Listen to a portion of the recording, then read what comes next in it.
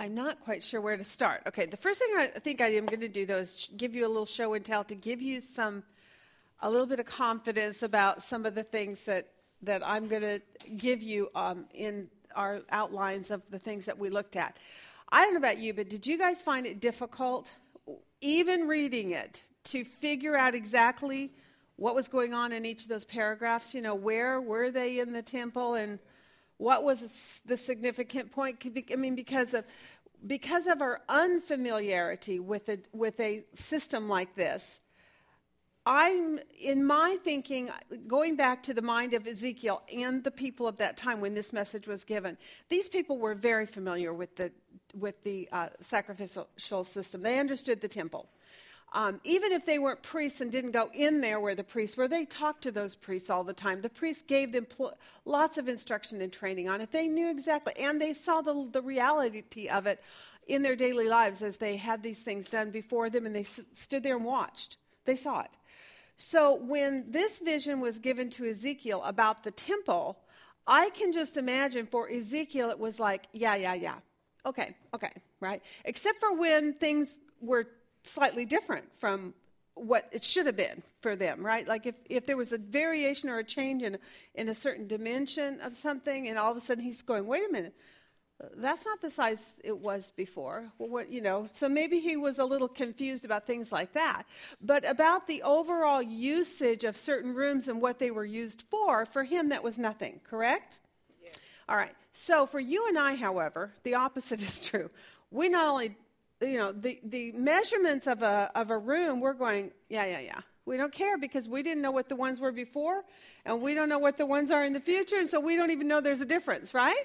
I mean, I don't know about you guys, but I don't know which of those rooms are different unless a commentary told me, right, in my reading. Oh, the altar is much larger. Did somebody see how much larger the altar is going to be? 6 times larger. I went, really? I mean, maybe I'm wrong, but that's what the commentary said. And since I don't know anything, I'm just trusting he knew what he was saying. But to me, those details were not quite as significant as the details of what they were doing in each of these rooms. And what did you think about what you saw about what was being done in this temple in the future? What were some of your thoughts or your puzzlements about it? Why sacrifices? Yeah, why are there sacrifices? Had God not remembered that in the future he was going to give the book of Hebrews to the church, telling us there's no need for this any longer, right? So as we read this is like a, what do you call that? It's a dilemma, to us. We look at this and we think, golly, now how do I reconcile that with what I know is true about being in the new covenant, right? So what would be the plumb lines of truth that we need to adhere to as inductive students again? Let me just write them down. You guys tell me what they are. What do we do when we're trying to come into interpretation? Okay, do not violate known doctrine. Okay, and context rules for interpretation. Okay, so keep those 2 things in mind, and we're going to come back to that when we start talking at the end of what we're going to try to go through and look at the outlines of some of these things and look at a few word studies and so forth. But I want to come back then at the end of this and say, okay, so why the temple in the millennial kingdom? If we know Hebrews was also a word given to us by God, and it is, and he says there's no need for sacrifices any longer, then why would he reinstitute it? At this point, would you say with emphatic clarity, yes, it's going to be reinstituted in the millennial reign? Yes. We know. It's exactly what it's telling us. Because for one thing, what has happened in the book of Ezekiel concerning the glory of God? What did it do? It departed the temple, correct? Ezekiel is writing this before or after that happened? after. So we know this glory coming into the temple is going to be future, correct? Did the glory of God come back into the second temple at Herod's time? No, we have no record of that. The scriptures are totally devoid of that, and he never returns to them, right? So what we know is absolutely, this is speaking of the millennial reign. This is speaking of the Holy Spirit coming back to a temple that they are going to build, correct? All right, so that, as far as, putting down some parameters for, is it before, is it after, clarifying that, we're pretty emphatically sure this is speaking of a millennial temple in which the Holy Spirit is going, or the glory of God is going to return to that temple and dwell among his people at that time. Okay, so that's clear to us. What's not clear to us is the why. Why the temple system? Why the sacrifices, right? Which seem to contradict Hebrews 8, 9, and 10. Well, actually all of Hebrews, but saying we don't even need a priest anymore for that matter, right? And here we see priests being reinstituted and a sacrificial system being reinstituted. So we'll get to that point once we try to get through all of these other things. But what I did when we were going through chapter by chapter, starting in 40, and we're trying to look at each of these rooms and the measurements and the purposes for them and so forth, and we're trying to do an outline, right, of a paragraph outline of each of these chapters.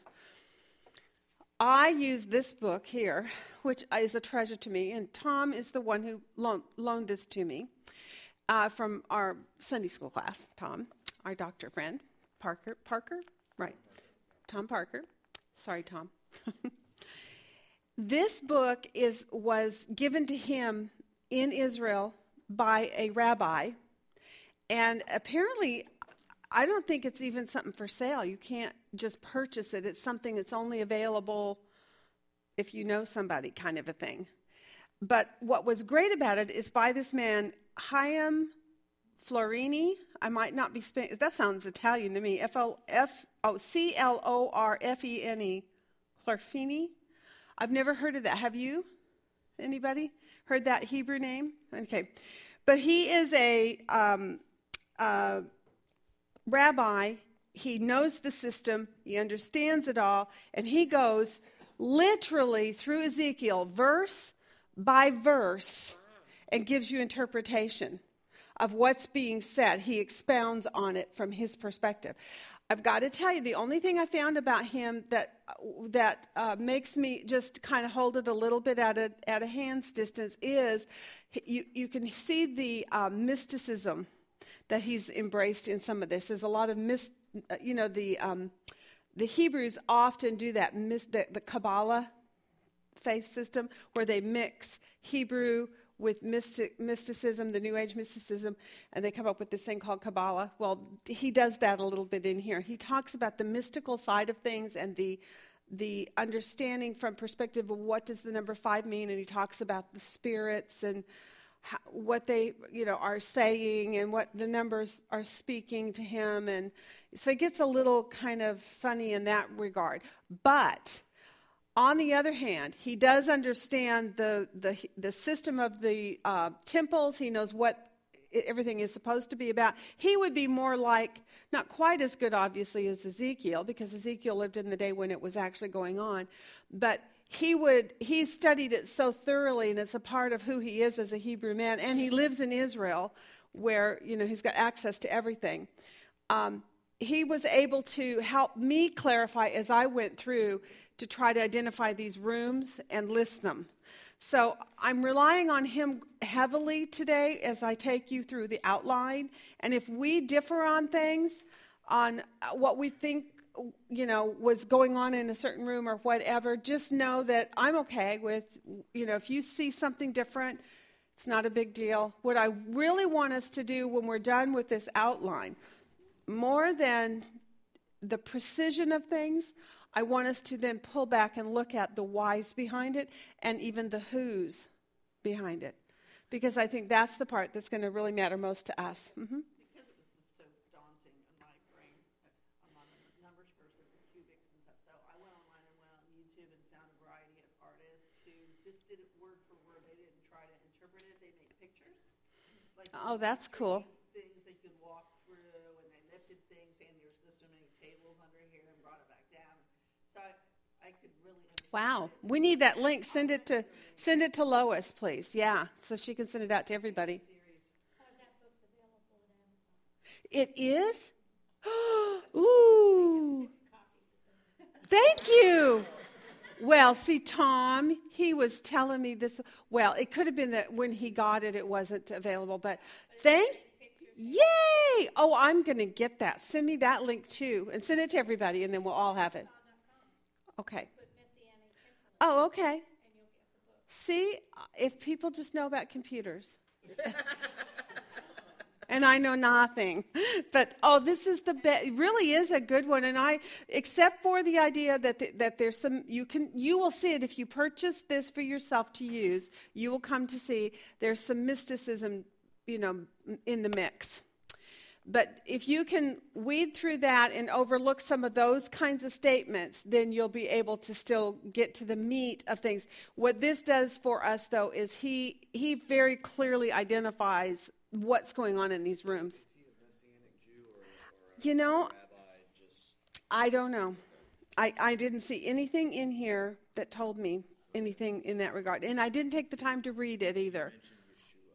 Yeah, no, he didn't. No, probably not. And it seems to me like Tom met him on one of his trips to Israel. And so he met, I'm assuming he met him, the author, and then this guy gave it to him. Or maybe it was somebody else, one of the other rabbis who had this book, and then he gave it to him. I'm not sure which. I don't remember that part of the story. I wish Tom was here to tell us. But it's really good. So what I'm saying to you is, some of my conclusions I pulled right from this book to help me because I was lost like you all were. I was just as lost as you. Isn't that good to know? Yeah, thanks. All right. Okay, well, so let's get started on just going through the storyline here of each of these chapters. So we're going to start with Ezekiel's temple. And the verse, though, that I did pull out right at the beginning, and I put it at the top of your chart, is that we are to give attention to all I am going to show you. Because apparently there's something about all that he was going to show Israel that he felt was of importance that they pay attention, right? Maybe it was because he knew some of the things were going to be different, and they needed to be aware of that so that when they do it, they would do it the way God wanted it for the future. Maybe he was wanting them to pay attention because in the past they really hadn't. What has been our understanding at this point in this book about how they had exercised in the temple, their worship system? Idol worship. Yeah, abominations, all kinds of things. They had even defiled the walls of the face of the walls of the interior of the temples by drawing artwork and so forth to these various gods that they were worshiping. And they set up their idols right next door to God's, temple areas. And so, it was like a real slap in the face to God, and it was a total defilement of the holy, right? One of the things that he closed the book with, or the explanation of it, at the end of chapter 43. Go to 43:20. Because I want you to just see this one statement before we get started, because I thought it was really cool.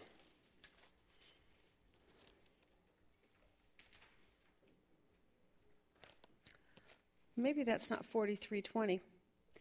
What chapter is this? Hold on, guys. 42:20. Check that one. Yeah, 42:20. Take a look at 42:20 and tell me what you see there.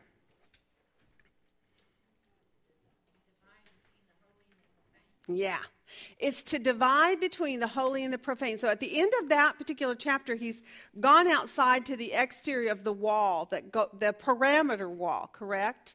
And he measures that perimeter wall, which inside then is all the complex and all the things that we looked at through each of these chapters, starting 40, 41, 42, 43. So around the perimeter then, he says about that perimeter wall, it's that which separates what? The holy from the profane. Now, do we know what the profane means? Profane doesn't necessarily mean the sin necessarily so much as it means what? Not that which is holy, not that which is dedicated or consecrated. It's the common from the holy, right? Okay, so I thought that was a significant point to bring out at the beginning. Okay, so let's start with chapter 40, and let's just start to go through here. What in chapter 40 is going on? Tell me, first of all, where and who this is all about. Who and where of this chapter? Okay, so it's Ezekiel, and what happens with Ezekiel? He has a vision. Right, I'm so sorry. Go ahead. Speak up louder, James. Oh, no. It seemed like in his vision he was actually like transported. Yes. Yeah. So he's transported. Real or just a vision? Okay. Like he was transported back to Israel. Well, we know it's a vision.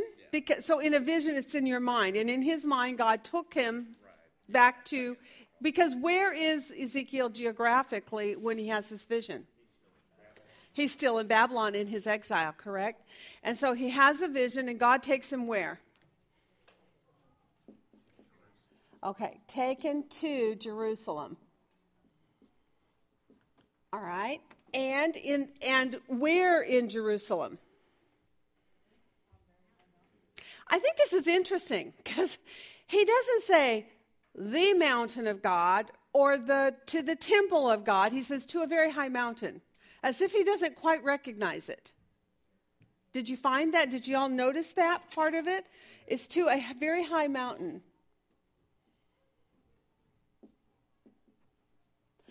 And so to me, that statement tells me, although he knows he's in Jerusalem, and so it should have been familiar to him, and yet it seems the way that he's speaking about it seems like there's an unfamiliarity with it. Okay, so he's in Israel to Jerusalem, verse 2, and a high mountain. And I think this part's very interesting too. What else does he say about? What else does he see on that mountain? To the south, there was a structure like a city. A structure like the city, and on which side of the mountain is that? On the south side of the mountain. So let's put that up there. He sees a city on south of the mountain. Or a structure like a city. In other words, again, is he recognizing his own hometown, where he came from? He came from Jerusalem, right? And was taken into this captivity. And so now he's in this captivity, and he's being taken back by vision, and he sees this very high mountain and something like a city. So it almost sounds to me like he's a little confused about what he's looking at. He knows what he should be seeing, but he's not seeing exactly what he's familiar with. Well, given the time frame it might be happening, that city might not even look anything like anything he ever saw before. That's true. Because, well, you got to think about it.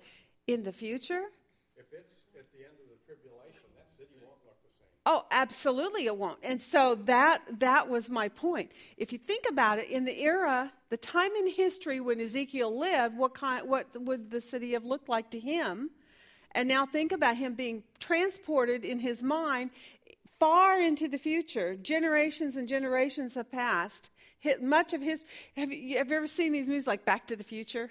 You know, and he goes into the future, and they're on hoverboards, and they're doing really funky things that sound so fun. Or do you remember back when you were a little kid? No, this is really dating me. Back to the age of the Jetsons. You remember the Jetsons? And Celeste and I talked about that one day about one of those things you put over your head, and you get your hair done all at once, and right?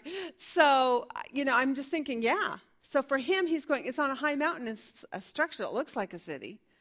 But he's kind of confused. Isn't that interesting? Did you notice that, guys? Did anybody go, oh, yeah, that's weird?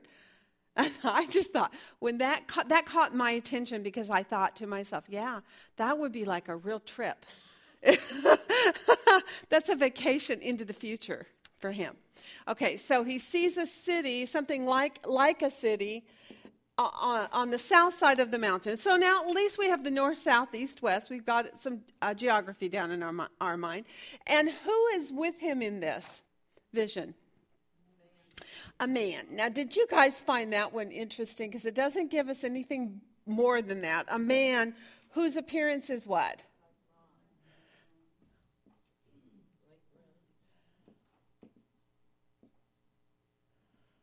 Okay, and so what does that tell you?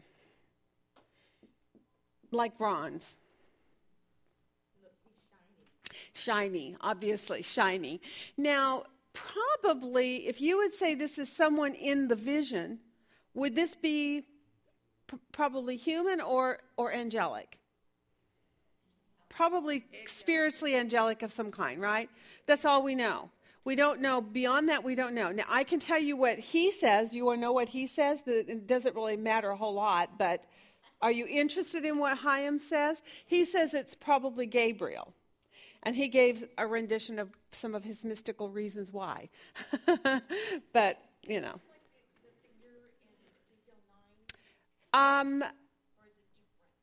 Ezekiel 9. Oh, gosh, you caught me off guard. Oh, no. Yes, there is a different man in white linen. I would say that in the fact that he's called a man, it just has that appearance of a man. But we don't get any of the key identifiers that we get with the man with the writing case who marks people for salvation. But could they be the same? Yes. Are they maybe different? Yes, but we don't know. What does that tell you about the significance of the man in the storyline? Is he important enough that the writing of this is written in such a way that he gives us information so that we could find an answer as to who it is? Is he a significant point? No, he's just a man.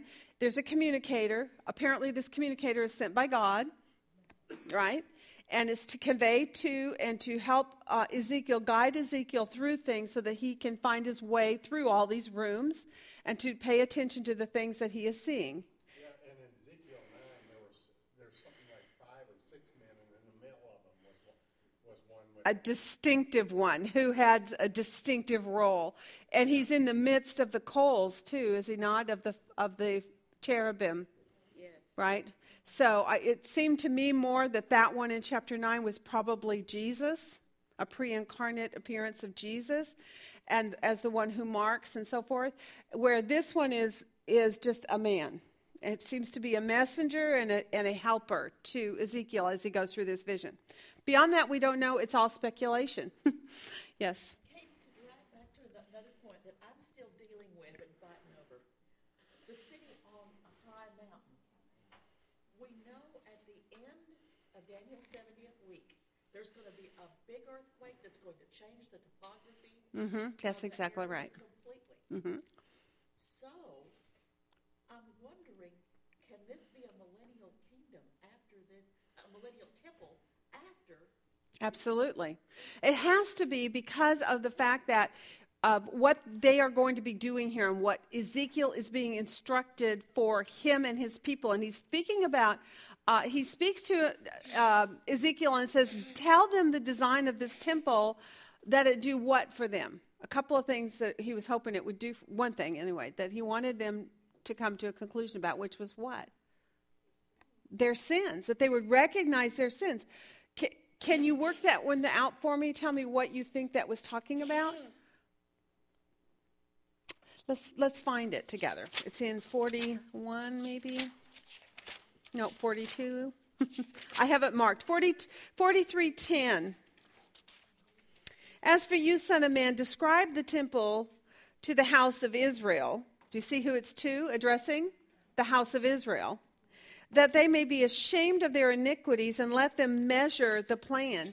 If they are ashamed of all they have done, make known to them the design of the house, its structure, its exits, its entrances, all its designs, all its statutes, and all its laws, and write it in their sight so that they may observe its whole design and all its statutes and do them.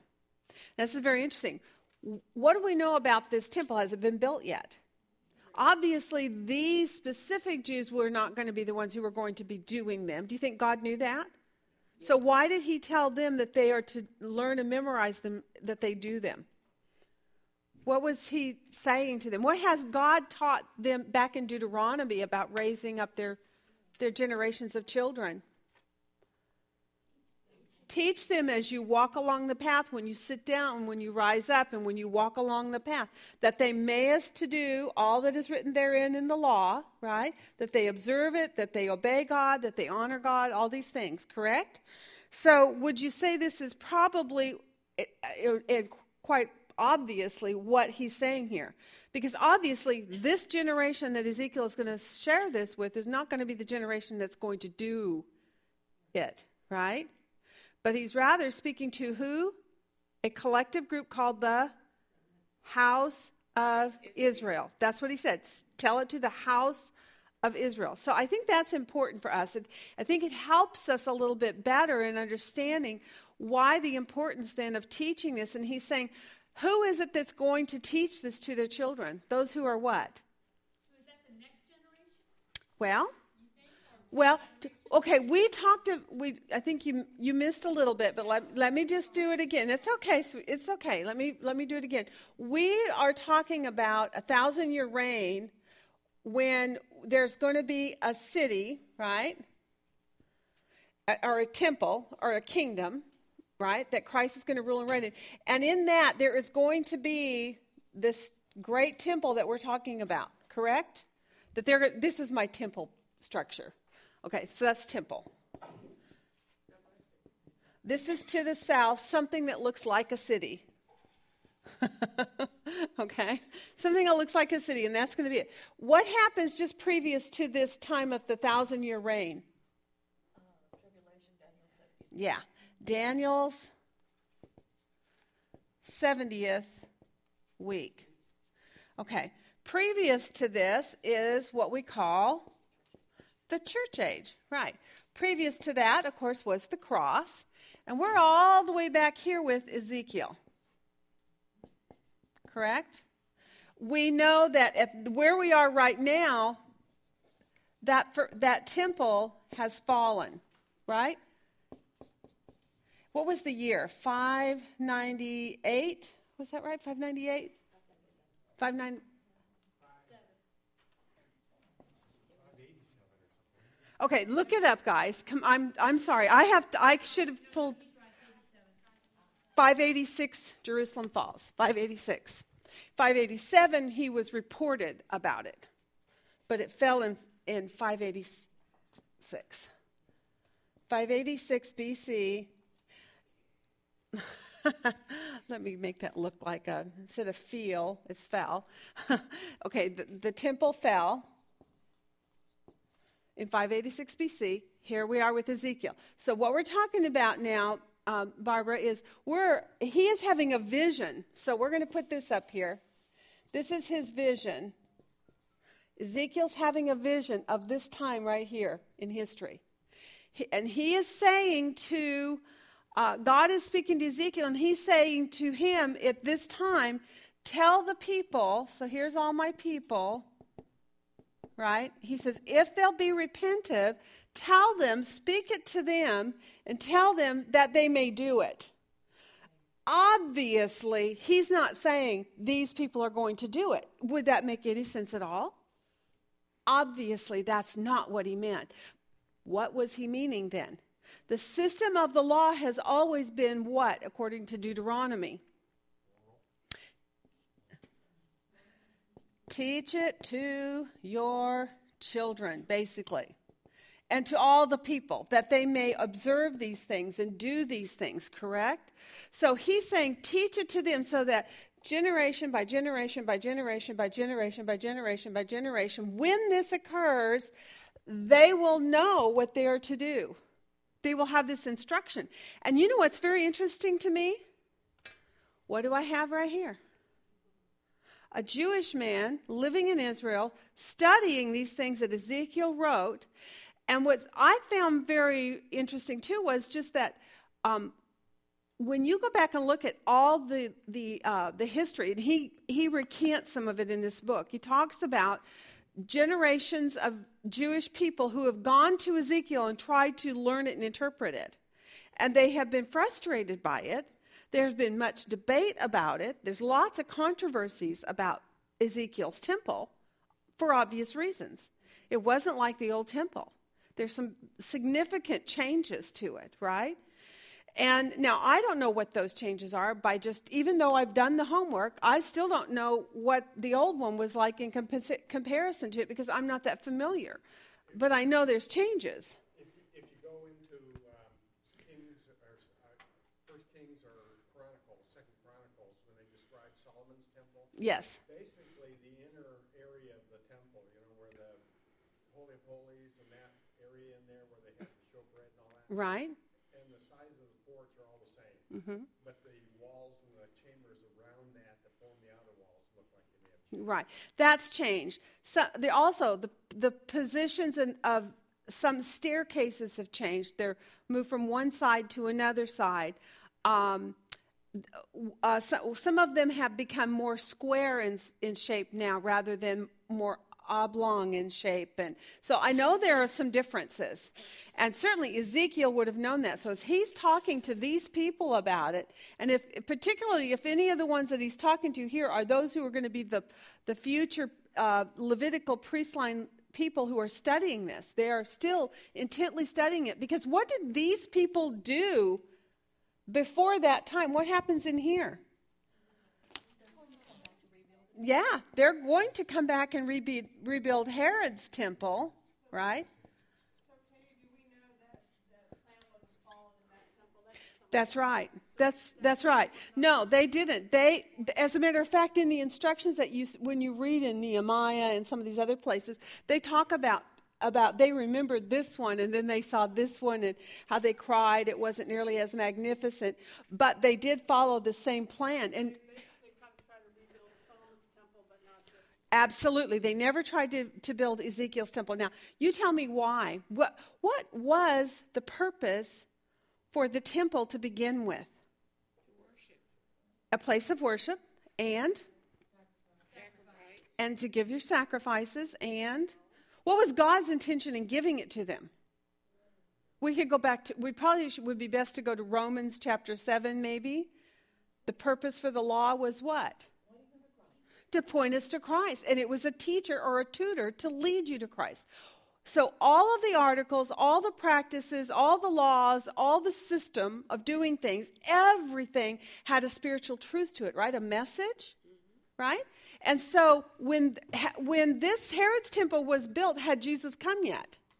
No. So because he had not come yet, they were definitely repeating this pattern because they were still looking forward to this thing, which this temple of their era, of this generation before the cross, this temple was a picture of the coming Christ. It was one of the things that God gave them to say, this is what he'll be like. And what was it that John said when he saw Jesus? Behold, the Lamb of God that takes away the sin of the world. And so with this first temple, it was necessary, or Herod's temple rather, it was necessary that it still be identical to the first temple. Do it exactly as I gave it to Moses and so forth, right? Mount Sinai. All right, so, but the end temple is not quite the same.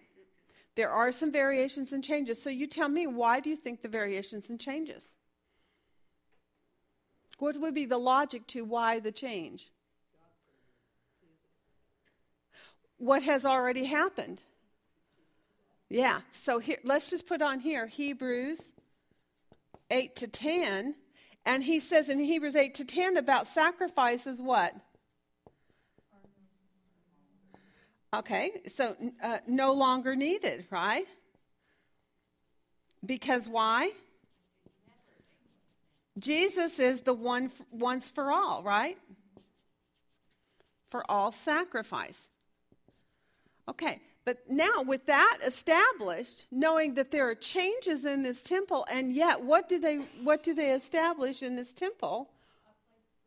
A place for more sacrifices. Right. So what we want to do when we're done with this is try to reconcile why the sacrifices, without violating this principle that's taught in Hebrews 8, 9, and 10, that there's no need for these sacrifices. So if there's no need, quote, need for them, then why does God put them in place? Is God's way right? Yes. Right. So if he has said, I'm going to put it back in place for 1,000 years while I'm reigning on this earth, do you think God has good reason? Well, yeah. I mean, it really is a stupid question, but at the same time, at least people stop saying, well, but that can't be, that can't. We're going to stop resisting what feels like it shouldn't be and say, yes, it is. I can't explain all of it yet, because why? It's future, right? We don't know totally. But what we can do is, as we go through this, to look to see the details that God is giving us and the things that they are going to be doing, and consider in the flow of Ezekiel where we're at, what has already happened, what God keeps pointing out to us about why he's doing the things he's doing with Israel, and then consider then what might he be doing once he's put back on the land with his people. What is going to happen during those 1,000 years that requires a temple to be there for God to accomplish that with his people, Israel. All right, now Let's start with, we've kind of laid this. I thought it was interesting that he measures too. He measures, I'm going to put one more point on here before we get to the outline. He measures the temple, right? And what does he measure it with? A line of flax. Did anybody do a word study on that and look to see what that was talking about? No? You mean you didn't have time? What? Okay, a line of flax. Let me give it to you right out of the translation here. It's number 6593, and it translates as linen or flax, and it's just a fiber used as a material for garments. In Chaim's book, he says of it, it is a strong and supple, and it does not stretch. So it's consistent and it's reliable for measuring. And so that's why he would have used a line of flax. Nothing significant or profound about it, but just that it's consistent and it's reliable. Okay? All right, so now let's start with the outlining.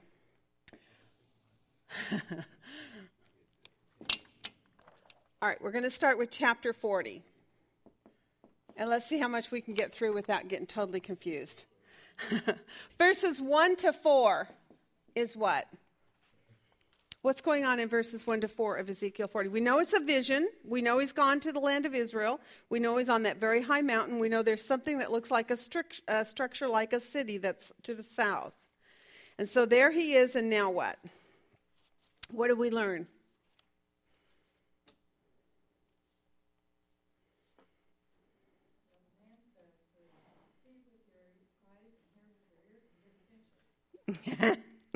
Yes, he does. He says, now give attention to it. So, because I am going to, what I am going to show you, for I have been brought here in order to show it to you. Interesting, though. I have been brought here is another little clue about that man. He has been dictated or commanded or ordered to do something, right? Oh, you. I'm so sorry. For you have been brought here in order to show it to you. I'm sorry. You're right. Thank you. Okay, right, and then declare it to the house of Israel, all that you see. So behold, there was a wall, and on the outside of the what? The temple. So what was this a vision of? The temple. So we know that's what the overall principle of this is 1 through 4 shows us that this is a vision about the temple. He's gone to Jerusalem to see this temple. We know that at this point in history, the temple has fallen. So he's not actually seeing the temple of his day. It's gone. Right. He's gone into the future to see a temple that's yet to be built. What we're going to find is all these points then that now he's going to bring up is all technical. So let's see what we can do with it. Okay, verse 5, I set apart by itself. What is in verse 5? What does it tell us about? A wall. So I don't know how you titled it. There's my title, a wall. A wall. And where is the wall, location-wise? Outside of the temple.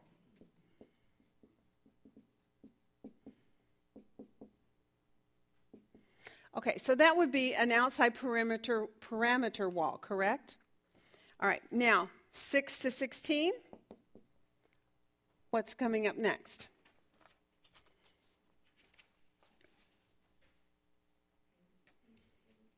A gate that faced east, right. A gate that faced east. Now, for you and I, that means nothing, but it might mean something to them if it's in the wrong placement as far as facing somewhere. I don't know what the change has been at this point. Does anybody know? Is it facing the correct way at this point? Okay. We don't know. Okay, and besides the gate that faced east, there were also other compartments that were described, and guard rooms. And a porch. And porch, okay. All right. So is that pretty much what that section is about? And it goes on to give us cubics and so forth, right? Did you guys get instruction about what a cubit was? Did anybody look that up?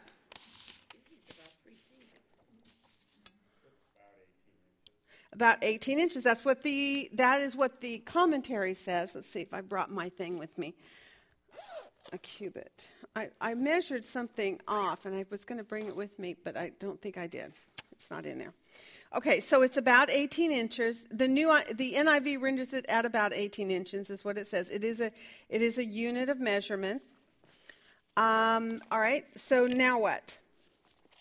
So we now know what the measurement is.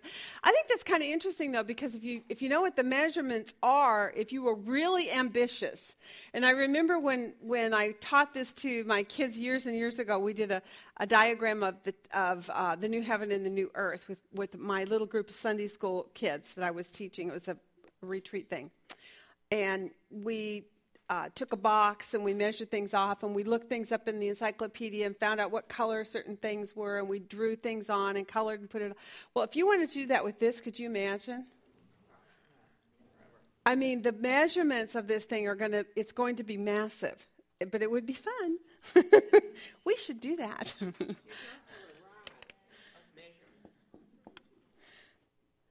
Yes, a rod of measurement. And he's talking about how the measurement of it being that with the cubit. All right. What do we see in 20 to 23? Oh, sorry, 17 to 19. What did I put on here? That was it. It's an outer court. And what is affixed with the outer court? Chambers and a pavement, right? So an outer court. Is there a direction given to us for this outer court? He went to the east. Okay, east. I don't know why I have. Okay, outer court, east, gate, and. Oh, I'm in the wrong sentence here. Sorry. Let me change this. Outer court, chambers. Does it say how many chambers?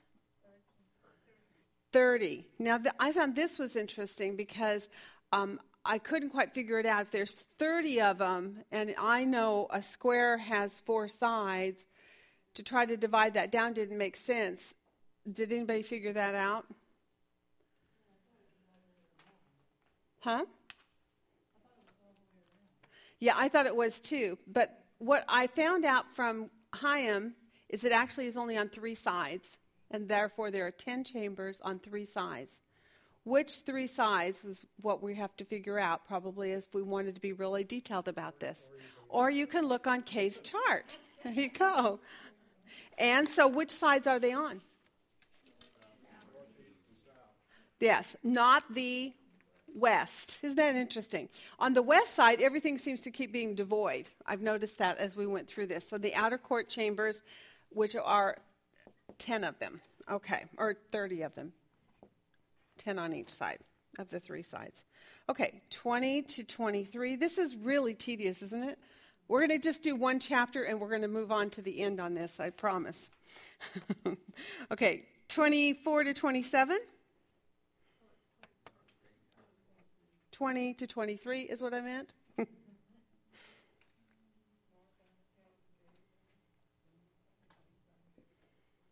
Again, outer court, correct? On the north gate. And what? Yeah, that one was interesting. I liked that about the palm trees. I got real artistic and started drawing them and so forth. Did anybody do any research about those palm tree ornaments and what they might look like? Oh, did they?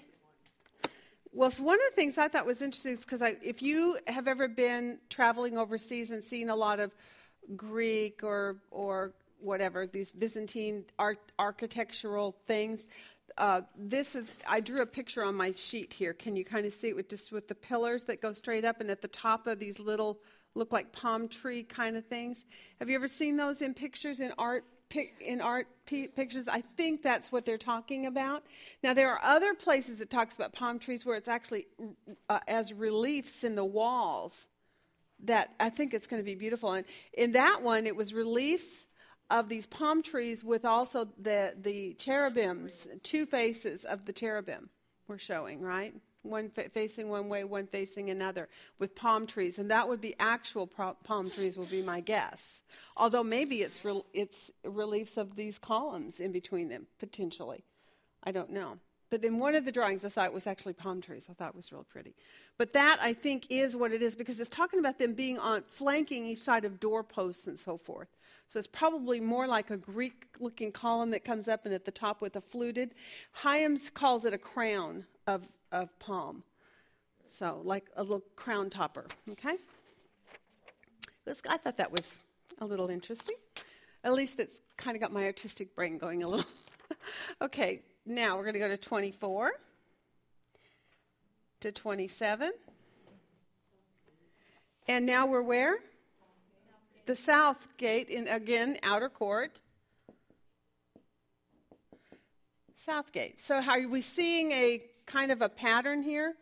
In these three here, we get outer court, outer court, outer court, east, north, and south. Okay? I think I did it backwards on my chart. Okay, no, I see it. It's up here. I keep losing place because they all look so much alike. Okay, 28 to 31. Now we switch from the outer court, and where do we go? To the inner court. And we do the same thing, don't we? Is it almost a repeat? Inner court, south gate, and the guard rooms? I think it's interesting that they have to have guard rooms in this. Why do you think that is?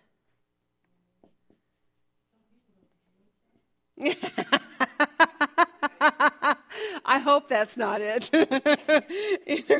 That's funny. East gate and guard rooms. And then 35 to 37, again, inner court. 32. I did 32 to 34, the east gate. I did that one. Inner court. Now the inner court on the north gate, right? In 35 to 37. North gate and guard rooms. So again, a pattern develops. We see the first pattern was from verses 17 to 27, and each of those three paragraphs was outer court, outer court, outer court. East, north, south. Now we have the inner court, inner court, inner court, inner court, south, east, and north is how they're listed, right? All right, so that gives us a pattern to kind of follow with our eye, and that was helpful to me to at least see some kind of a flow that I could follow a little bit in my brain, right? That he was showing a pattern of flow inside this court area in the inner court. Outer court, then inner court. 38 to 43 is interesting room. What do you see here? Kind of describe this one to me. I want to hear a little bit more on this part of it. What's going on in this chamber? What do we see here? Yeah, it's a place for offerings. It talks about tables being there. What are they going to do with these tables? Yeah, for things that they're going to slaughter. It says, on which to slaughter the burnt offering and the sin offering and the guilt offering on a table, which is interesting. Would you say that's slightly different from what we had in the old temple of where they did the slaughtering? I thought so. Chamber with this doorway was by the side pillars at the gates, and there they rinse the burnt offering. And in the porch of the gate were 2 tables on each side on which to slaughter the burnt offering and the sin offering and the guilt offering. And on the outer side, as one went up to the gateway toward the north, were 2 tables, and on the other side of the porch of the gate were 2 tables. 4 tables total were on each side next to the gate, or 8 tables on which they slaughtered. So 4 and 4, total of 8. For the burnt offering. So I thought this was quite, to me, caught my attention because, again, of the fact that all of a sudden now we're being presented here with the fact that there's going to be sacrificing, literal animal sacrificing going on in this temple, right? Mm-hmm. All right, so we have 38 to 43 are, and do we see locations for these kinds of places, these tables and so forth? Where are these? It says inner court. Inner court. Okay, chambers for rinsing. It doesn't really give us a CHAN. Okay, so I'm just going to put chambers for rinsing and tables for slaughtering. Very interesting. All right, then we go to 44 to 47. This is the part, Brenda were here, she'd like this part. I want this chamber. What's going on in 44 to 47? Chambers for the singers. And so what does that imply to you about singers? They're going to be singers. So it kind of gives you the definite impression of the idea that this is a lot like what we even call it in our church, the sanctuary, where there's places where these people will go. They will have the singers. And what are the singers going to be there for? Obviously for the worship, right? That makes sense. And where are the chambers for these who are the singers? Is there a distinction in them? Is there 1 or 2 of these chambers? There are 2. There's one on the north and one on the south. Now, did it identify specifically, besides singers, it also has mentioned in there what? The priests. Is there a distinction in the priests and who gets to be in which chamber? Yes. So the priests who face south do what? What is their job? They keep charge of the temple. And the priests who face north? They keep charge of the altar.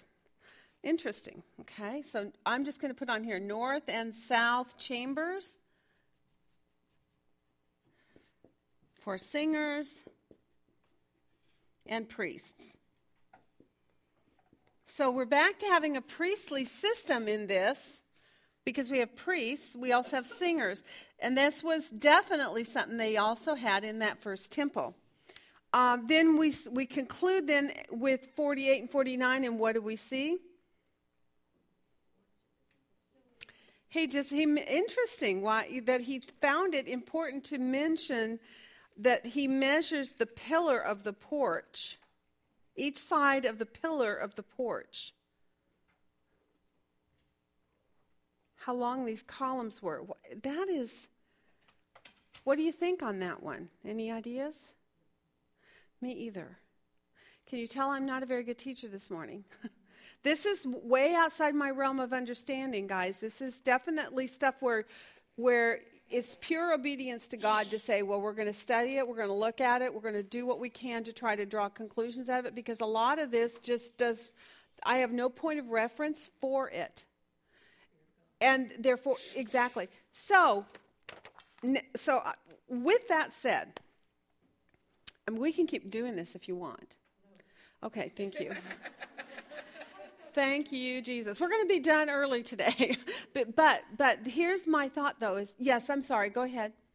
But is this not, I missed the very first part, to tell people how to build it in the inside? Yes, that was going to be where I'm leading now is, okay, there's a couple of things that we have to do then, I think, with what we've looked at this week. Rather than going through line by line, laying it out, getting the structure. I mean, it's just very monotonous, very tedious, and I know, I hate to say that, but a little bit boring.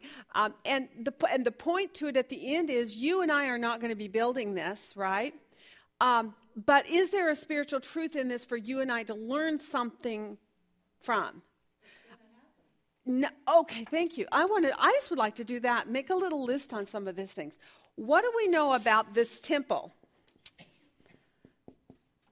What do the details, such minute details of, this is on the north, this is on the south, this is how big it's going to be, this is the measurements, this is how high, this is, location on placement of things and so forth. This is for this group of people and this is for this group of people. Do you see the intricacies of it? So what does that tell us? Number one, because it's so precise, it is telling us this is going to be a literal reality. This is not just imagery. This is not just a fictitious thing. Oh, it has a spiritual realm of understanding to it. It's not. It's very deliberately precise. So this temple is a literal. It's a literal truth. It will be a reality, right? And it's probably not the one that the Antichrist sits down in the house. That's a good point to make, because we do know in Daniel's 70th week, do they have a temple in here? Yes, they do. And we know that whatever this temple structure will be during this time frame, that the Antichrist will desecrate it. And it's called the abomination of desolation. And we see that one actually even spoken of in the New Testament in Matthew 24:15, correct? So we have that abomination of desolation. So we know that this temple is also not speaking of this temple. This one is going to be destroyed, because what happens during this time frame here? The bowls of wrath, right? And when does Jesus return? At the very end of that. I'm looking for my other marker. Here it is, so I can have a different color here. So we know that Jesus comes at this time, right? And so he comes at the end. But all of this is going to be destroyed during those days of the bowls of wrath. We also know, as you had mentioned earlier, Diane, that there's this huge earthquake at the end of that seventh, or during the time of the seventh bowl. And that earthquake is going to literally totally transform the face of the earth, the way that it looks, the way things are laid out geographically. It talks about mountains being moved, islands being displaced, no more, sunken and disappearing. No, that's new heaven, new earth. Pardon? So that's why the question is, when does that tall mountain show up? Right, but there are other cross-references which we didn't do, and I'm hoping she's going to take us there. In I think it's Isaiah, where it talks about that it will be, maybe it's Zechariah. It is Zechariah chapter 12, 13, 14 in there, that the earth becomes like a great plain, and the mountain of God is pushed up, and it becomes higher than everything else around it. And so I thought to myself, well, this is why when he is transported through this vision and he sees this area, he doesn't even recognize it. It's going to have been so and probably, now I don't know at what point he sees the city and the temple in his vision, if it's after God has also healed the land to a great measure and it looks beautiful, or if it's right at the beginning when everything probably looks really difficult because of all the stuff that's gone on. Hey, two things here. Mm-hmm. One of the original purposes of Israel was to be a light to the nations. Thank you. Yes. And in that 1,000-year millennial reign, people living on the earth that are not in their glorified bodies, and they are not part of Israel. So is Israel now being a light to the nations as they were originally intended to be? Good question. And what do you think?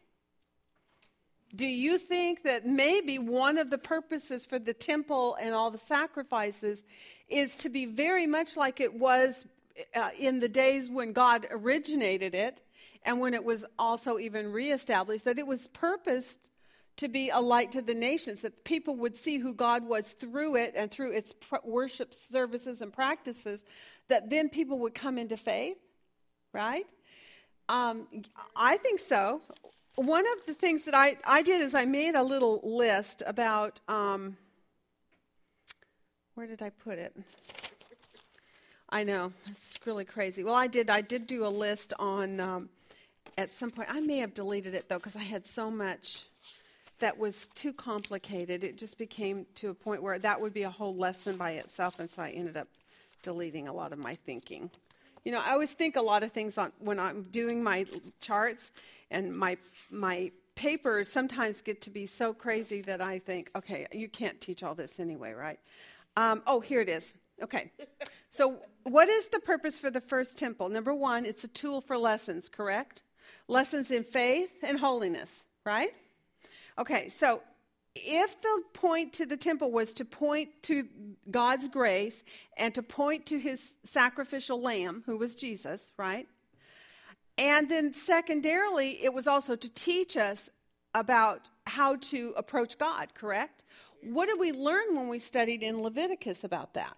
What were some of the things that you learned in the book of Leviticus? Do you remember?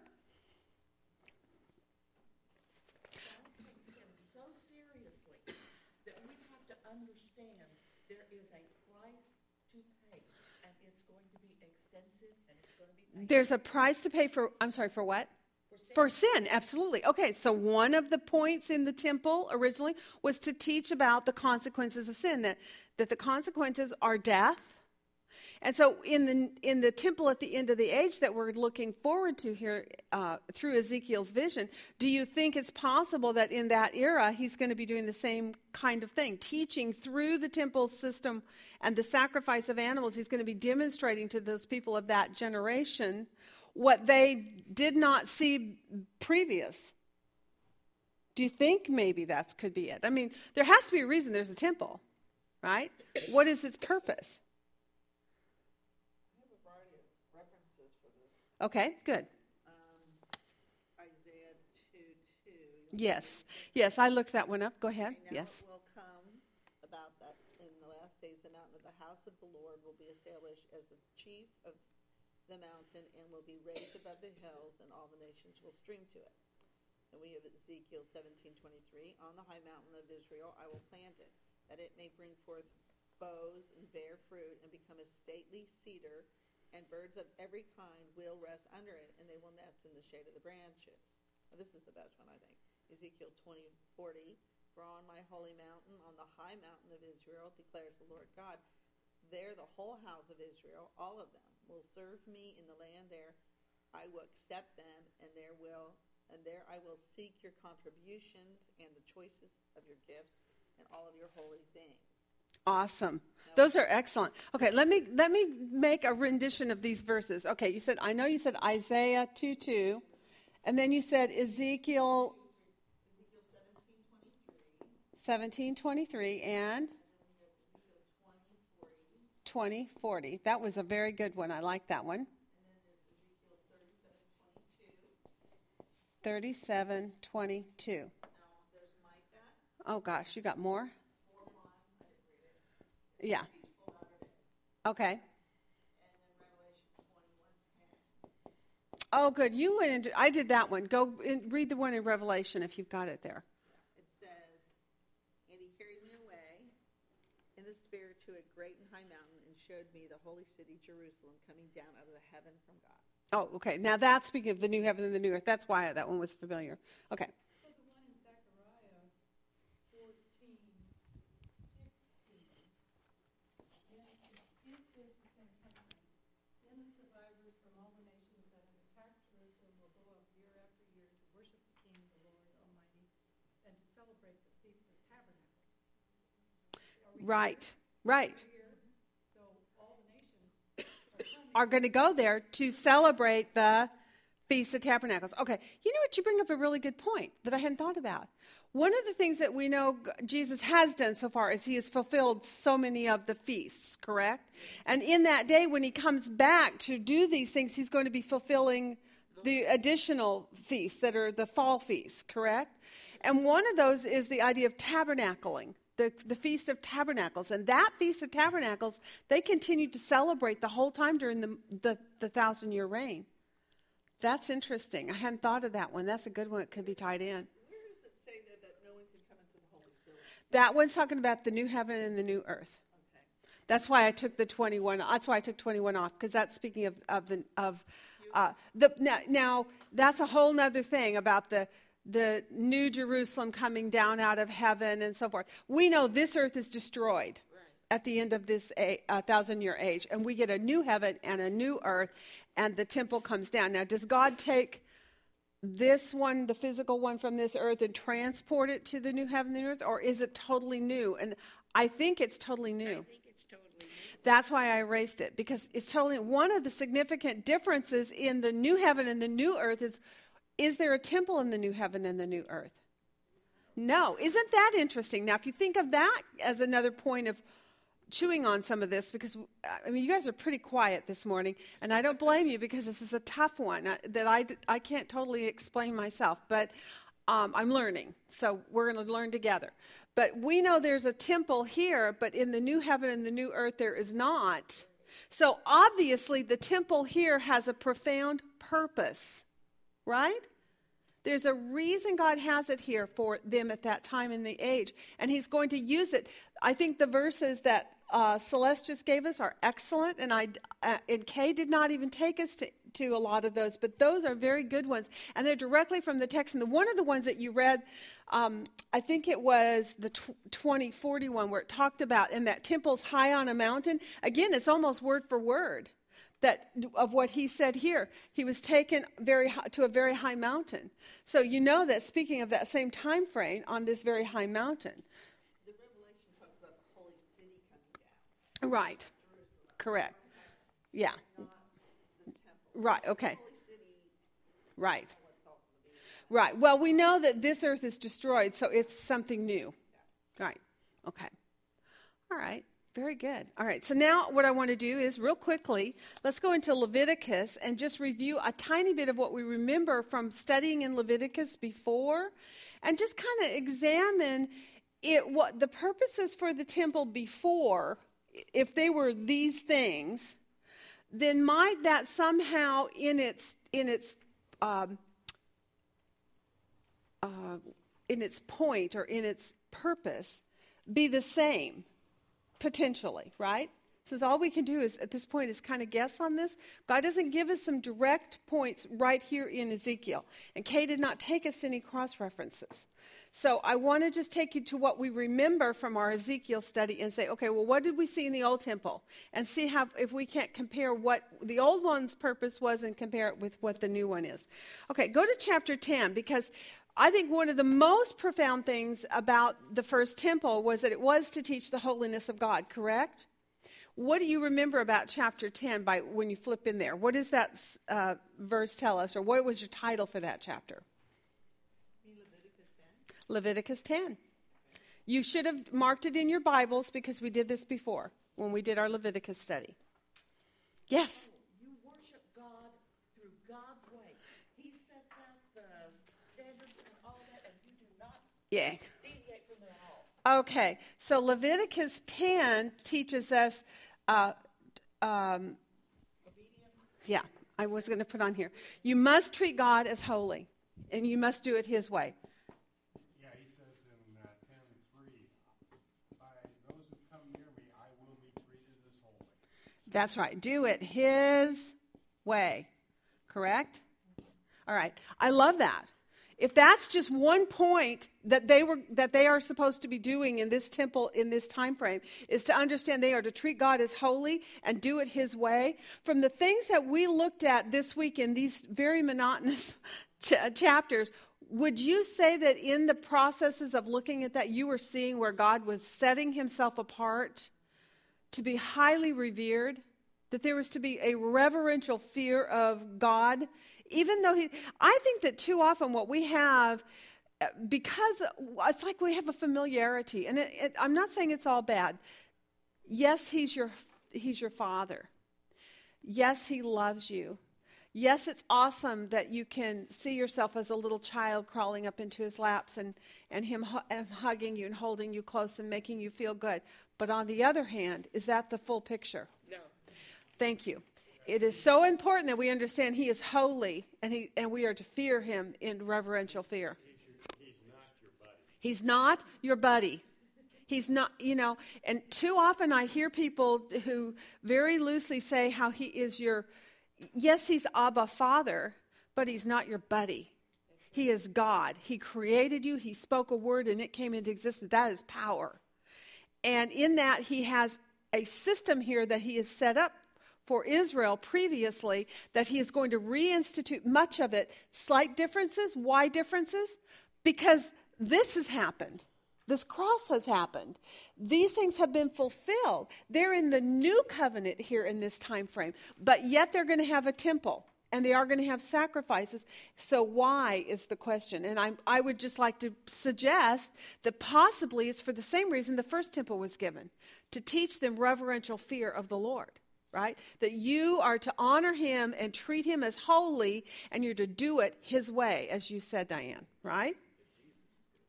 And Jesus is God. Yeah. Right. Okay. So Leviticus 10, the original purpose of the temple. The first one. We're just going to, this is just by way of review of what we learned about it in Leviticus. It was to learn to treat God as holy and do it his way, right? In chapter 10. Let's go to 11. What did it say there in 11? Do you remember your titles? These were some tough chapters. I remember when we did them the first time. I see them much clearer now than I did then even. Mm-hmm. Right. And there was no, you didn't. Okay, so in this one, it's about must make distinctions, right? Between what? The clean and the unclean. So what would be the point to that? Is it just because God wants to boss us around and tell us what to eat and not to eat? He gets to boss us around. Of course, he does get to boss us because he is the Lord. But what is the point of this? Think about this. This is a people, they're going onto their land. And they're going to live under this system. What was this system teaching them through this law where they have to, every single day, make a distinction between, yes, I will eat, no, I will not eat? Does that make you think of anything back in Genesis? I drew on my Bible page the Garden of Eden tree with the apple on it for this chapter. Because this is all about simple obedience, saying, God determines what's clean and unclean, period. And you get to decide every single day, will I do it God's way or my way? That's all it's about. Yes, it's about making distinctions between the clean and the unclean, but that's not the principle he's teaching. He's not saying just do it my way just because I said. He's trying to teach us that he has made the laws, he is the lawgiver, and we are to obey the law that he gives us, whatever it is, right? And so in the process of that, there also is a process of making distinctions so that, how would we bring that forward into our lives today? There are still rules, are there not, in God's word about what we can and cannot do? Are we to, every single day of our lives, make distinctions? Yes. You get up in the morning, you turn on the TV set. What should I watch? Or late at night, for some people, what shall I watch? You go to your computer and you flip through. Yeah, just turn it off. I'm with you on that one. You flip through the internet and you're flipping through page after page. And what potentially can show up on your pages and that can tempt you to get sucked into it. Even if it's not bad things like pornography, which I pray, of course, is not for us. And I don't think any of us in here do that. But are there other potential things that can suck you in that would be equally as bad for your mind and your heart, right? Do you remember the song, Be Careful Little Eyes, What You See, right? So, ears, what you hear. Exactly. So, this chapter about making distinctions is about knowing what God has said and doing it God's way again. So it's making distinctions. So here we have in chapter Leviticus 11 is make distinctions. And then again, this is going to be follow God's word in it. Whatever God has said, God's word is the thing that you make your distinction based upon. Not how you feel about it, not what you think about it, not what your family talks about, not what the world talks about, but what does God say about that particular point? Boy, this one can preach because I'm not going to go there, but you could get on a real soapbox about certain kinds of lifestyles and certain kinds of life choices that people make, and they make it based on, well, it's good for me. It's right for me, right? And based on emotions and based on also a very polluted worldview. Because your view is not to be worldly. What is it to be? Godly. Biblical, God's way, right? And that's what Leviticus 11 teaches. I love that. Now here's the next one. Cool. 12. Somebody handle that one for me. Now that we're on a roll. I loved this. I got the coolest insight on this one. Yes, purification after childbirth. I know. I can say, James is going. Okay, I'm nervous. Let's not go there, right? That's how we all felt when we did it the first time. And there were some others in here that go beyond that.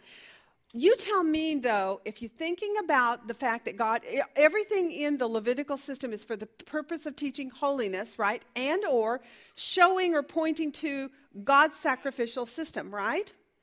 This one's really cool. You want me to just tell you what I figured out? This is about the bloodshed of man is unclean, but God's bloodshed is what's holy and makes atonement on the altar. Do you remember later in the book, let's see if I wrote it down in here, later in Leviticus 17:11, flip over to 17:11 real quick in Leviticus.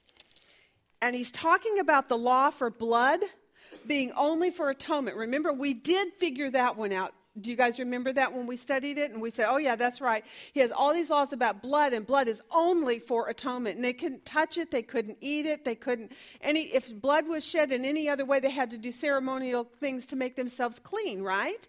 And 17:11 says, for the life of the flesh is in the blood, and I have given it to you on the altar to make atonement for your souls. It is the blood by reason of life that makes atonement. So, and we know that eventually it's Jesus' blood that makes the atonement, which is what Hebrews 8, 9, and 10 teaches us, that his blood is once for all.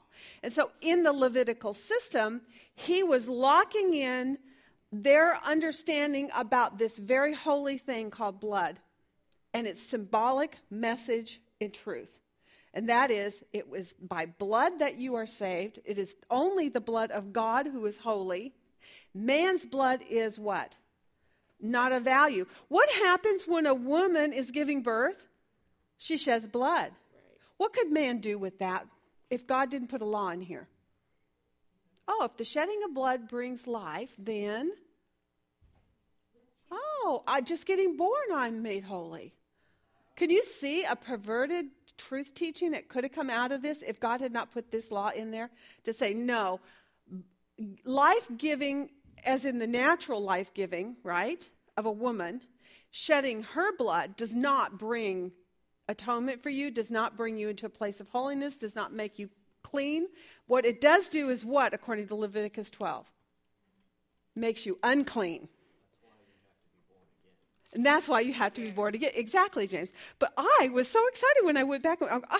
This is the purification law. And what are you being purified from? From the uncleanliness of man's blood. I'm excited. You guys aren't. Come on. Isn't that exciting? Because now this chapter makes a lot better sense to me. Before it was just about a law for women. And also I got sidetracked because it talked about how many days for a boy and how many days for a girl. And there's probably some other symbolic meaning in that. And I'll get that revelation later, maybe. Or one of you will, and you can tell me. But for right now, what I see in this is just the why has God got a temple and its purpose? Well, at that time, the purpose was to teach man that their blood shed does not do anything except make you unclean. Man's blood is unclean. The only blood that makes you clean is the blood of atonement that God provides. And he had a temporal system through this temple that pointed to what God would do one day on the cross. Right? So here we have the Leviticus 12 is purification of man's unclean blood. In this case, woman. But the principle held the same, didn't it? Man or woman, anytime blood was shed, it made them unclean, because the only bloodshed that was allowed in the camp of Israel as a nation was that which was placed upon the altar to make atonement. He really locked it in. He says, you don't get to have blood for anything else except one thing, because you've got to get the picture. The picture is my blood is what makes atonement. And you are to do what according to the end of this in chapter 42:20? The parameter of the temple separates the what? The holy from the profane. It's the same principle. He's saying, my temple shows you my holiness. It shows you how to approach me as your holy God. It helps you to understand how sinful man is, right?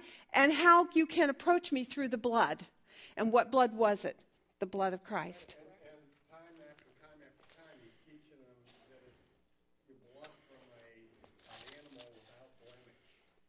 Yes. Okay. And if you go on to... Right. I mean, when we did Leviticus, we spent a lot of time looking at a lot of stuff. I just didn't find that thread about the blood being so significant. The next time I teach it, and you might make yourself a note in your Bibles about Leviticus, that this whole message in here is about God sanctifying and setting apart the imagery of Jesus and his blood as being that which atones for them. For me, I've always been told Leviticus is about the holiness of God. Well, it is about the holiness of God, but specifically it's about the holiness of God and how he shows that through the shedding of blood, his blood, that man is atoned for.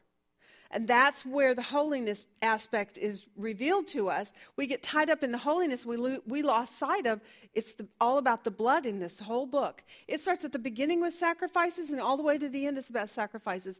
Every time you see blood, it talks about do this if you shed this blood and do that if you don't shed that blood.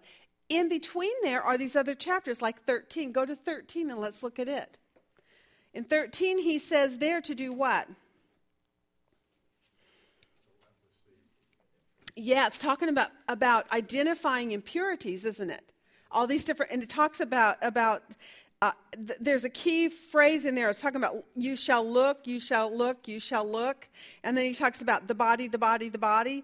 And in this case, it's identifying these things, all right? The law taught God's people the necessity for constant and purposeful search for impurities and how to purge them from their midst. Purge impurities quickly while they are small problems and prevent bigger problems, or possibly even a catastrophe like what? What might happen if their leprosy becomes a really big problem? They get exiled, right? They were cast outside the camp, and until they became clean again and had to go through a ceremonial clean process, they couldn't come back into the camp. So what was God teaching here? What is there in this message for us? Church discipline might be one, absolutely. And for you and I, what's it telling us that we should be doing on a daily basis? Examining our lives and everything in our lives to see what are the impurities that should not be in my life. And when I recognize them, when God brings it to my attention that this is not a good thing for my life, I need to purge purge it from my life. I need to be on my knees and ask God, God, please help me to remove this out of my life, remove this from my presence, right? Do whatever steps it takes. Did you notice all the steps? You have to do this, then you have to do this, then you have to do this. In other words, this kind of identifying of impurities was teaching God's people to pay attention. What was the word here at the beginning? Give attention, right? Did anybody do a word study on that one? I want to show you that one because I thought it was really good.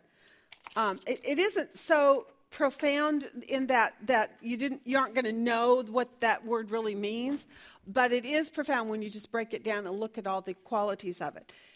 It's talking about, did anybody do it? I didn't hear. 38:20. It's number 40, verse 4 is where he mentions it. He says, pay attention or give attention to it.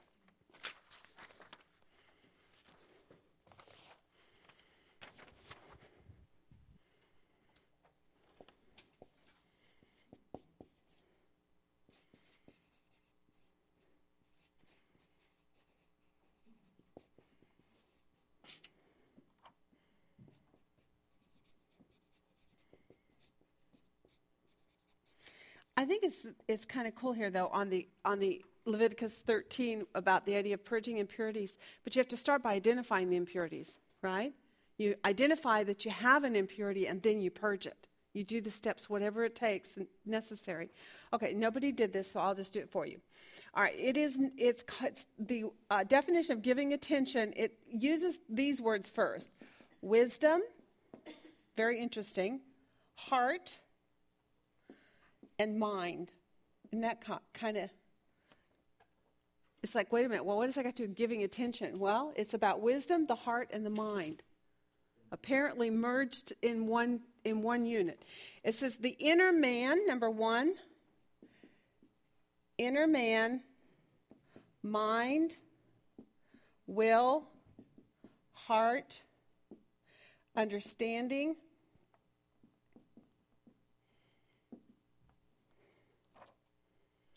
it also talks about mind being knowledge,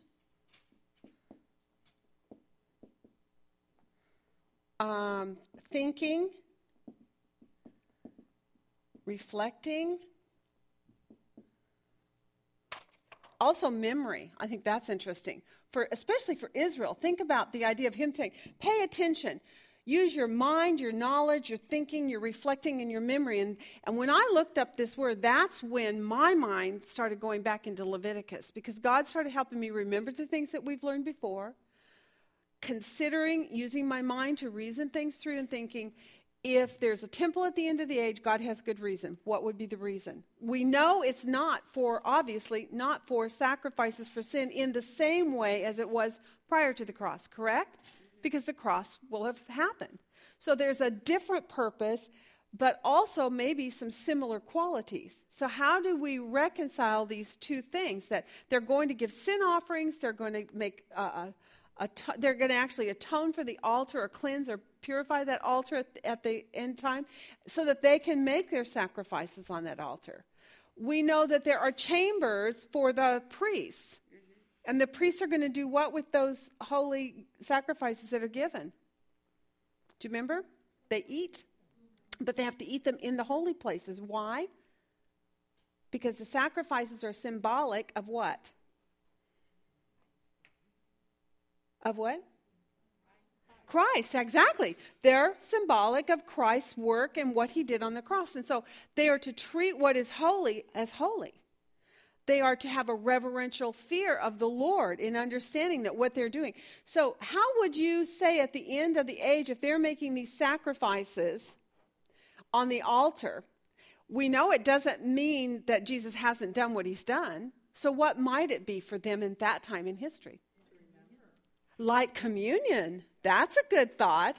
Because communion is done for what reason? In remembrance of what happened, right? So maybe at the end of the age, we have to conclude that it's obviously not that we're negating or saying that Jesus' blood didn't occur or that they don't enter into the same covenant that we do. What is the covenant that they are going to enter into as a nation? Do you remember the covenant where it was? Ezekiel 36 talked about it. In that day I will make a new covenant with Israel, not like the old, right? What will I do? That's right. Remove their heart of stone. The law is done. Remove the heart of stone. Give them a heart of flesh and place my spirit in them. So they are in the new covenant, right? So Jesus' blood did take care of all their debt, right? Yes. So that obviously is not what the end of the age temple sacrifices is for. Correct? All right. It's something about not making the people, making the people become holy. And 42:14 was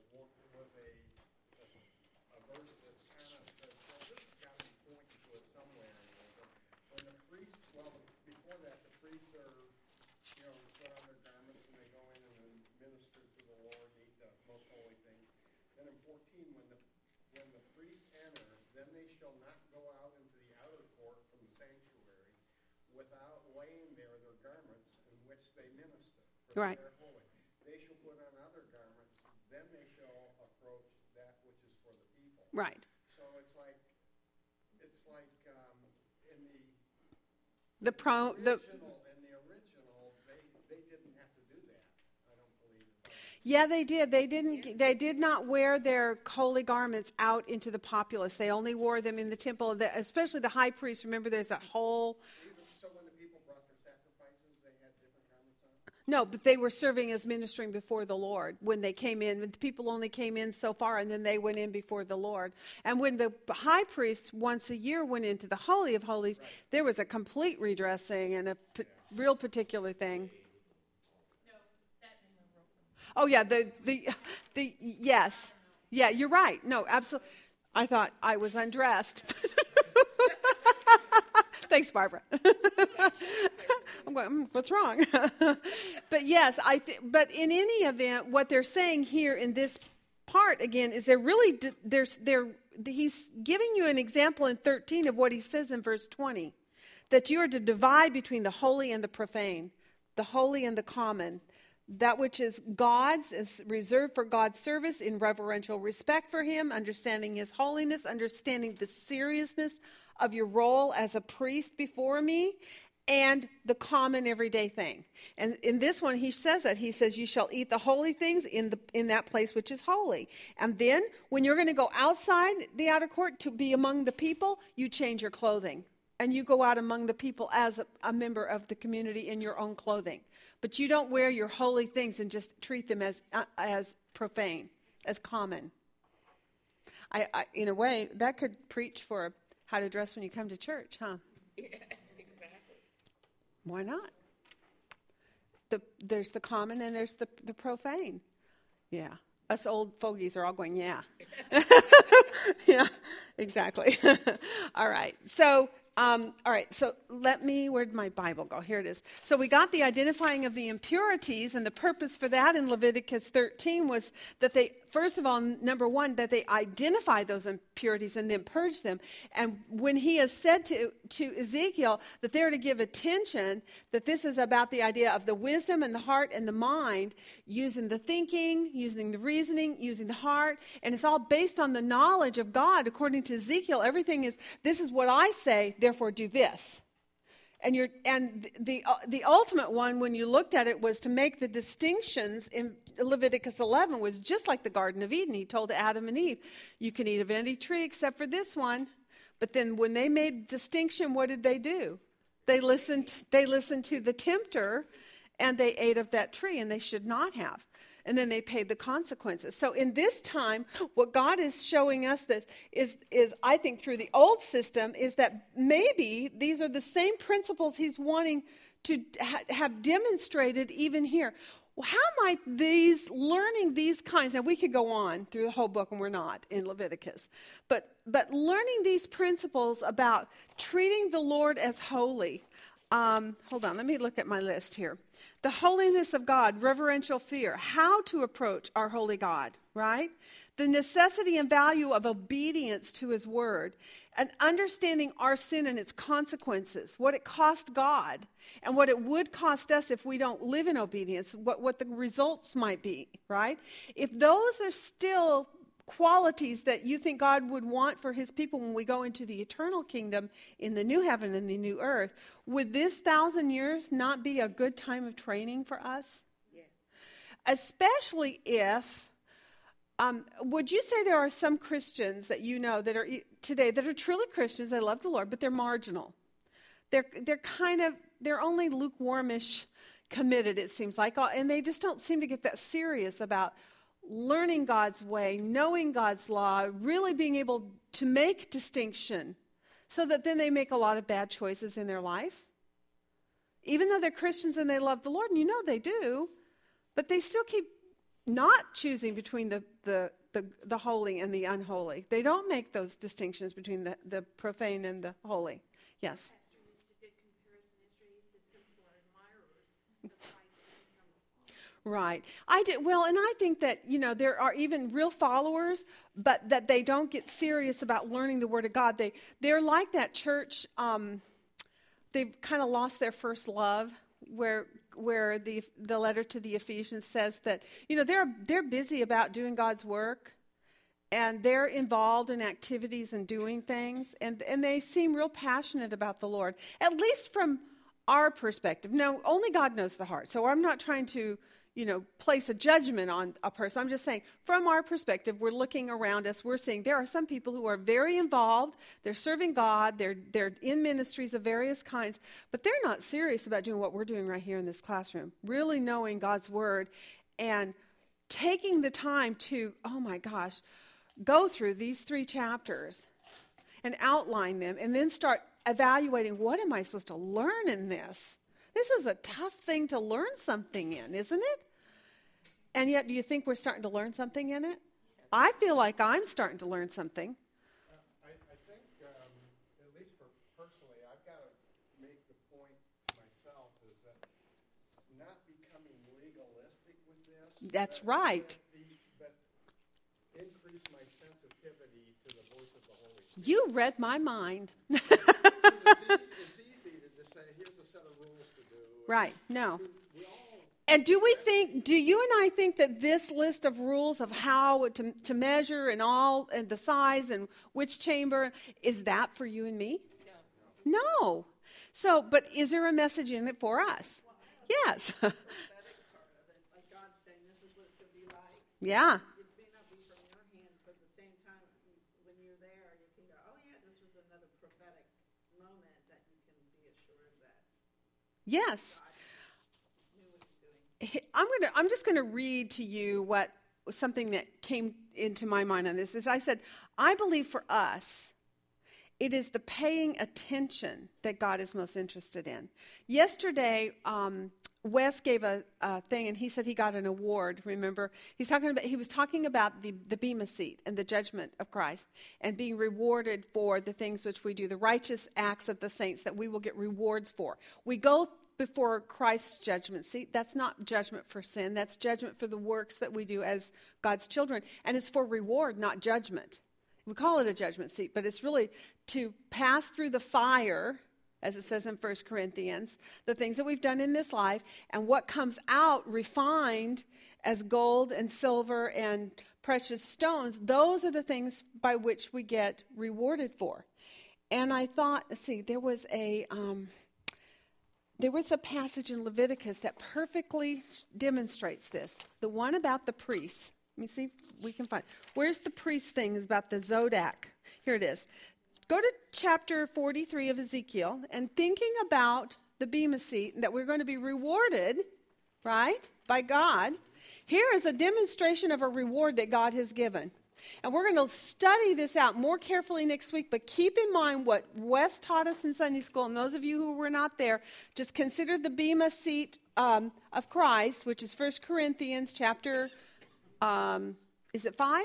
chapter 3, where it talks about our works going through the fire and that we will be rewarded for the things that we do in the flesh, right? For him, for his glory. And here we see it says, and God said to me, now that was another thing I thought was interesting. Did you notice how 43 makes a switch from the man with the appearance like bronze being the one leading him and speaking him? And who's speaking to him in 43?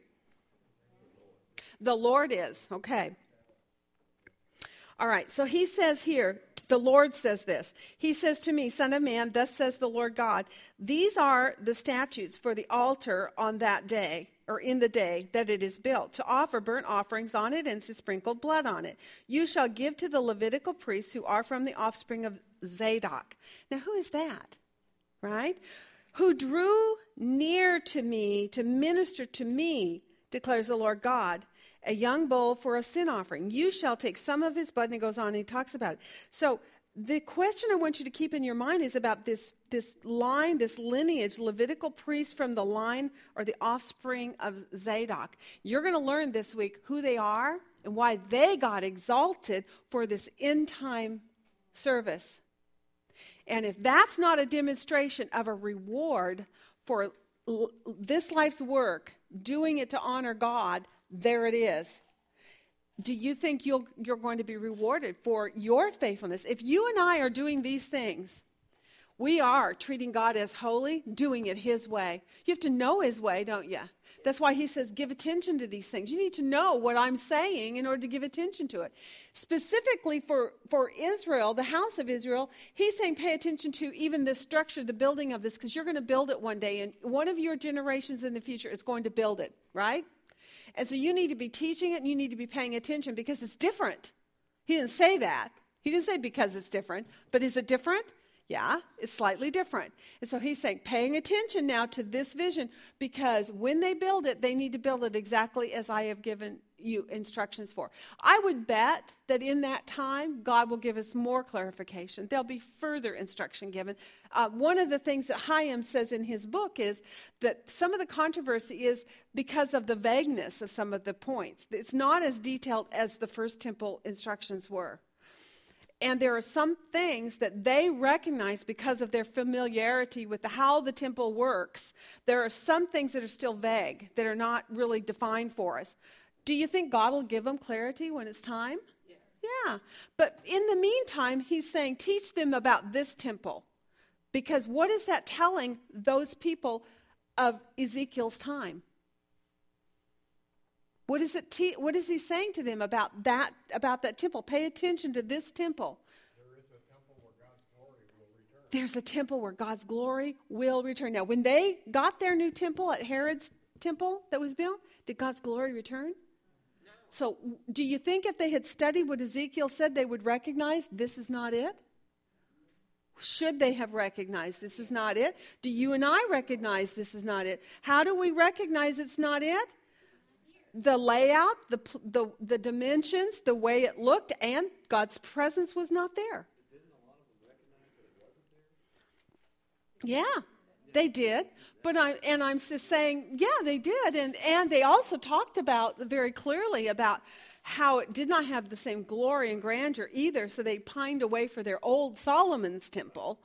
But what I'm saying is, when they built this one and God's glory did not show up, they immediately should have known that was not the time frame in which Ezekiel was speaking of, when his spirit would come and dwell in them.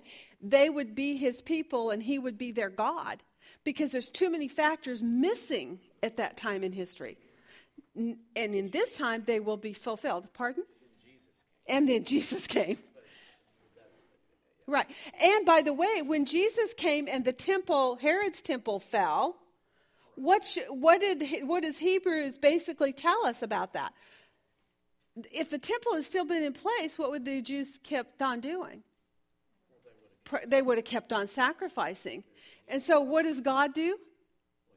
He destroys it so that they can't. And they should have been able to pay attention and go, aha, then there's no need. I think he's also, based on chapter 43, he's kind of saying you had this, you messed up, your iniquities, you lost it, and now there's going to be another temple. You ought to be ashamed of what you did, now have to put this new temple in place. But he's Describe the temple to the house of Israel that they may be ashamed of their iniquities. That's exactly right. That they may be ashamed of their iniquities. Because one of the things that God does with the new temple is put up additional barrier walls between the holy and the unholy. They're stronger, they're larger, the depths of these walls is humongous. One of the things I thought was interesting, though, is when you go into the Holy of Holies, what is the access way that takes you in there? Is it a veil? It's a door. I love that. No veil. Why? The picture of the veil was Jesus that was rent for you and I, and it was rent at the time of his crucifixion. So in the new temple that Ezekiel's having them build, there's no veil, it's a door. And what does Jesus say about the door? I am the door, and the way is narrow, right? So he talks about a door in a different perspective than in this temple. We see that, the reality of that. Isn't that exciting? Okay, so he says, so pay attention. What God is most interested in is that we are paying attention, not whether we agree on each detail at this moment. Some of it is vague, but I fully believe it will be made clear at the appropriate time. The building will be built, and it will be built according to the exact intentions of God. And he'll give more clarity, I believe, in that day. The rabbi through the ages, these different rabbis, they have disagreed on interpretations of Ezekiel's vision. Some have added mysticism. That's what this man does. A lot of his comments, you can see the mystical Kabbalah stuff kind of coming in. I don't know, maybe they've added that mysticism to their attempts for interpretation primarily because they are, I assume, without the Holy Spirit, right? So if they're not in the new covenant, they don't have illumination of the Spirit, and they're reading these things about Ezekiel, and they're really confused. You and I at least have the advantage of going, okay, we know this cross has happened. We know about the end time of this kingdom coming and that that's where this temple goes. So already we have a better perspective, right? Their perspective was, well, maybe it was this one, but it wasn't. So now I'm confused. They're looking at that. They don't know where to put it in history. They're confused, right? But I do believe since they're not illuminated by the Holy Spirit for their endeavors, yet there is a message here from God for us.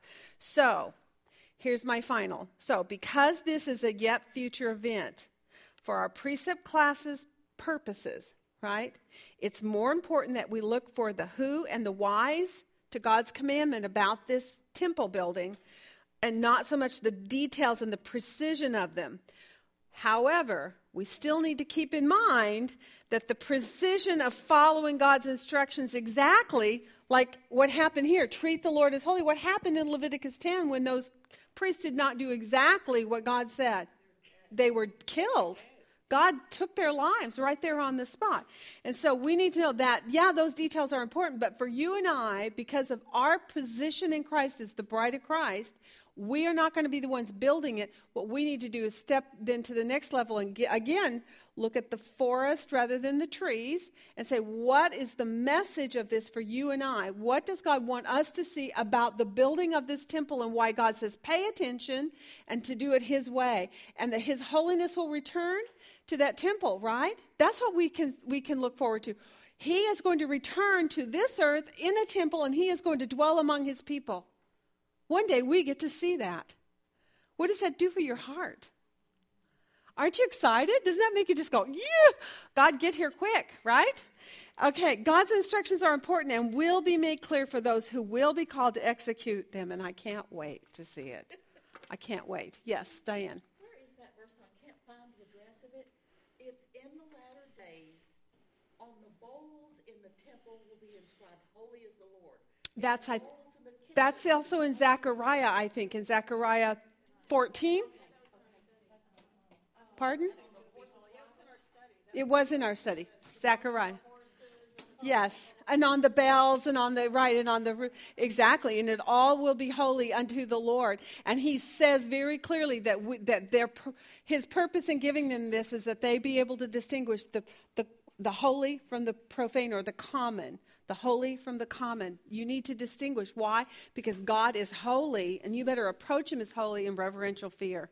And that's, I think, one of the purposes for that temple is to teach us that better so that when we enter into our eternal glory, we are prepared. Yeah. Yes.